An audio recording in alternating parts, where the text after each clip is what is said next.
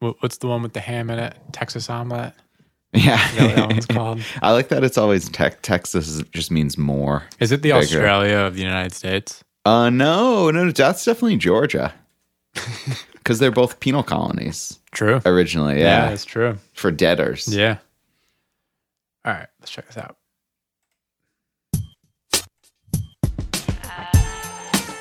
It's so cool. Yep. I always remember this guitar riff. I don't remember the beat being so like weird. It's cool.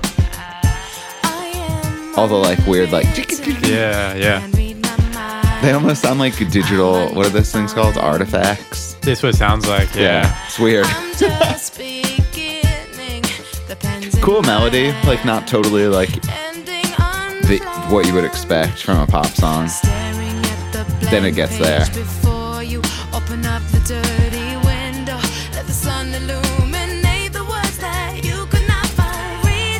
Yeah, that chord change. Yeah, that one's really huge. Oh yeah. Oh, this chorus makes me want to put some fucking shampoo on. I know, right?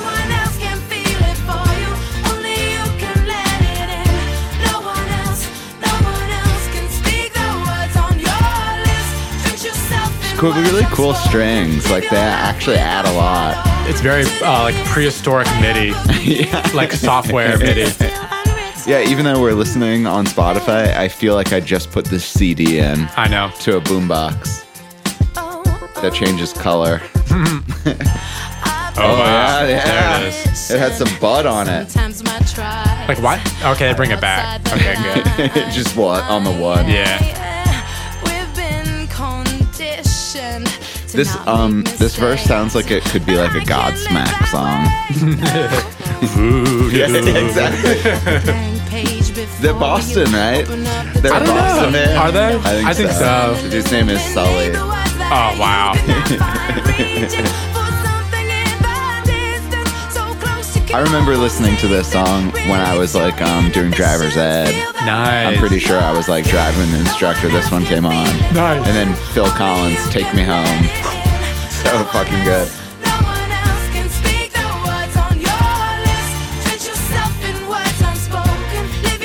Yeah, so many weird shimmery textures to this that I didn't really notice until I put the headphones on.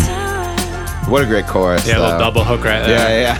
Because she knows it's good. Yeah. Welcome to Listen to This, a podcast in which we explore songs we like. We research what they mean, how they were recorded, why they were written, why we like them, and why you should listen to this. Thanks for tuning in, y'all. We got a few episodes left here in season 3.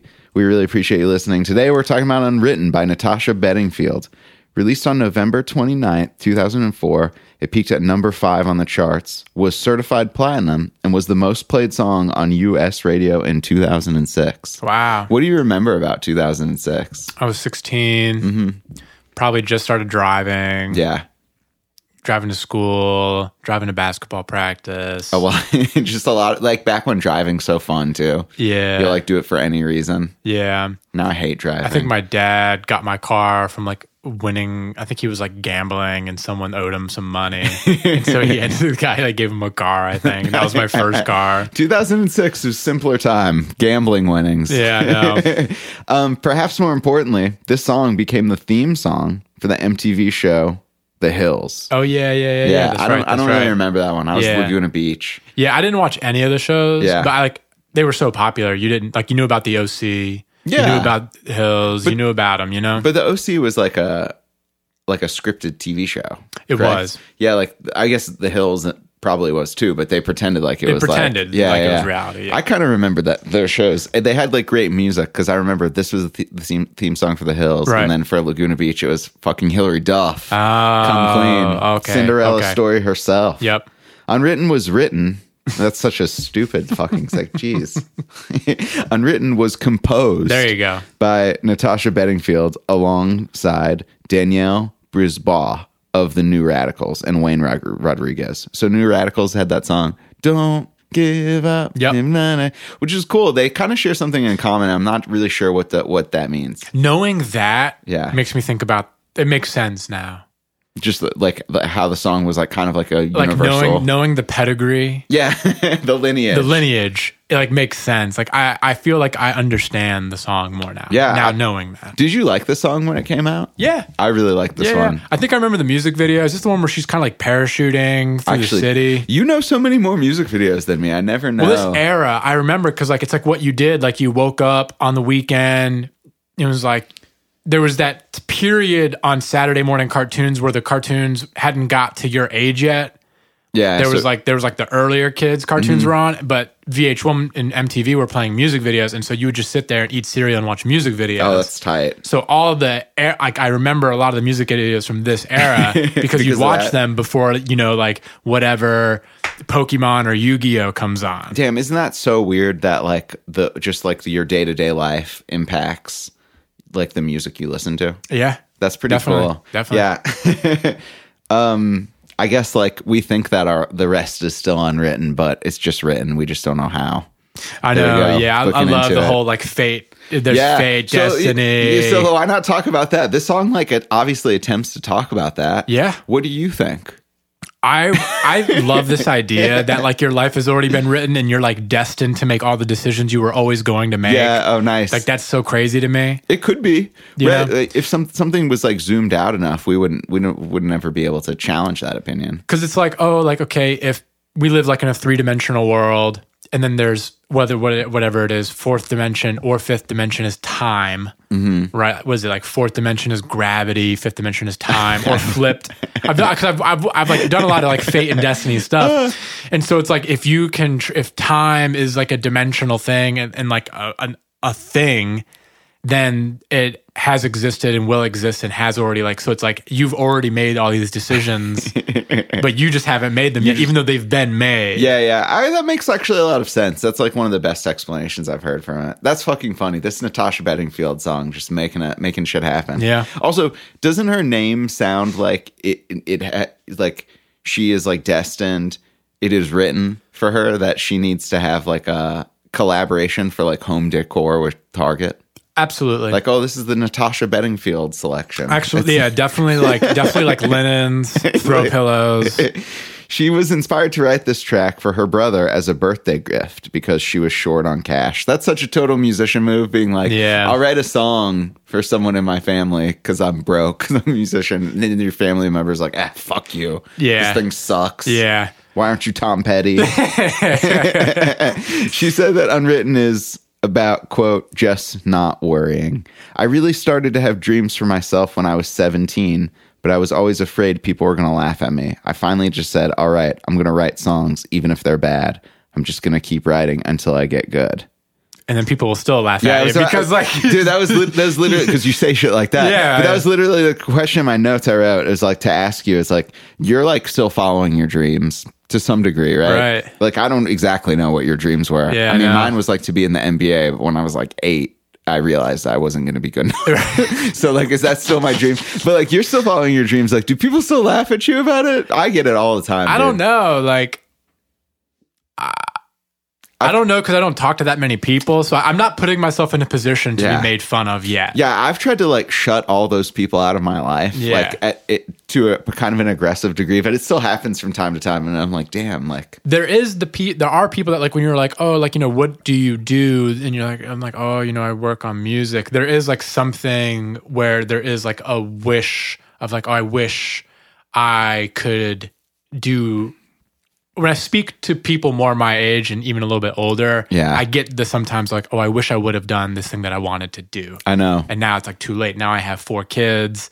I know they got distracted. It's like you went and got a law degree, or you started having fucking kids instead of listening to Natasha Bedingfield. I know. See, these are the gems you can get on this podcast. It's possible.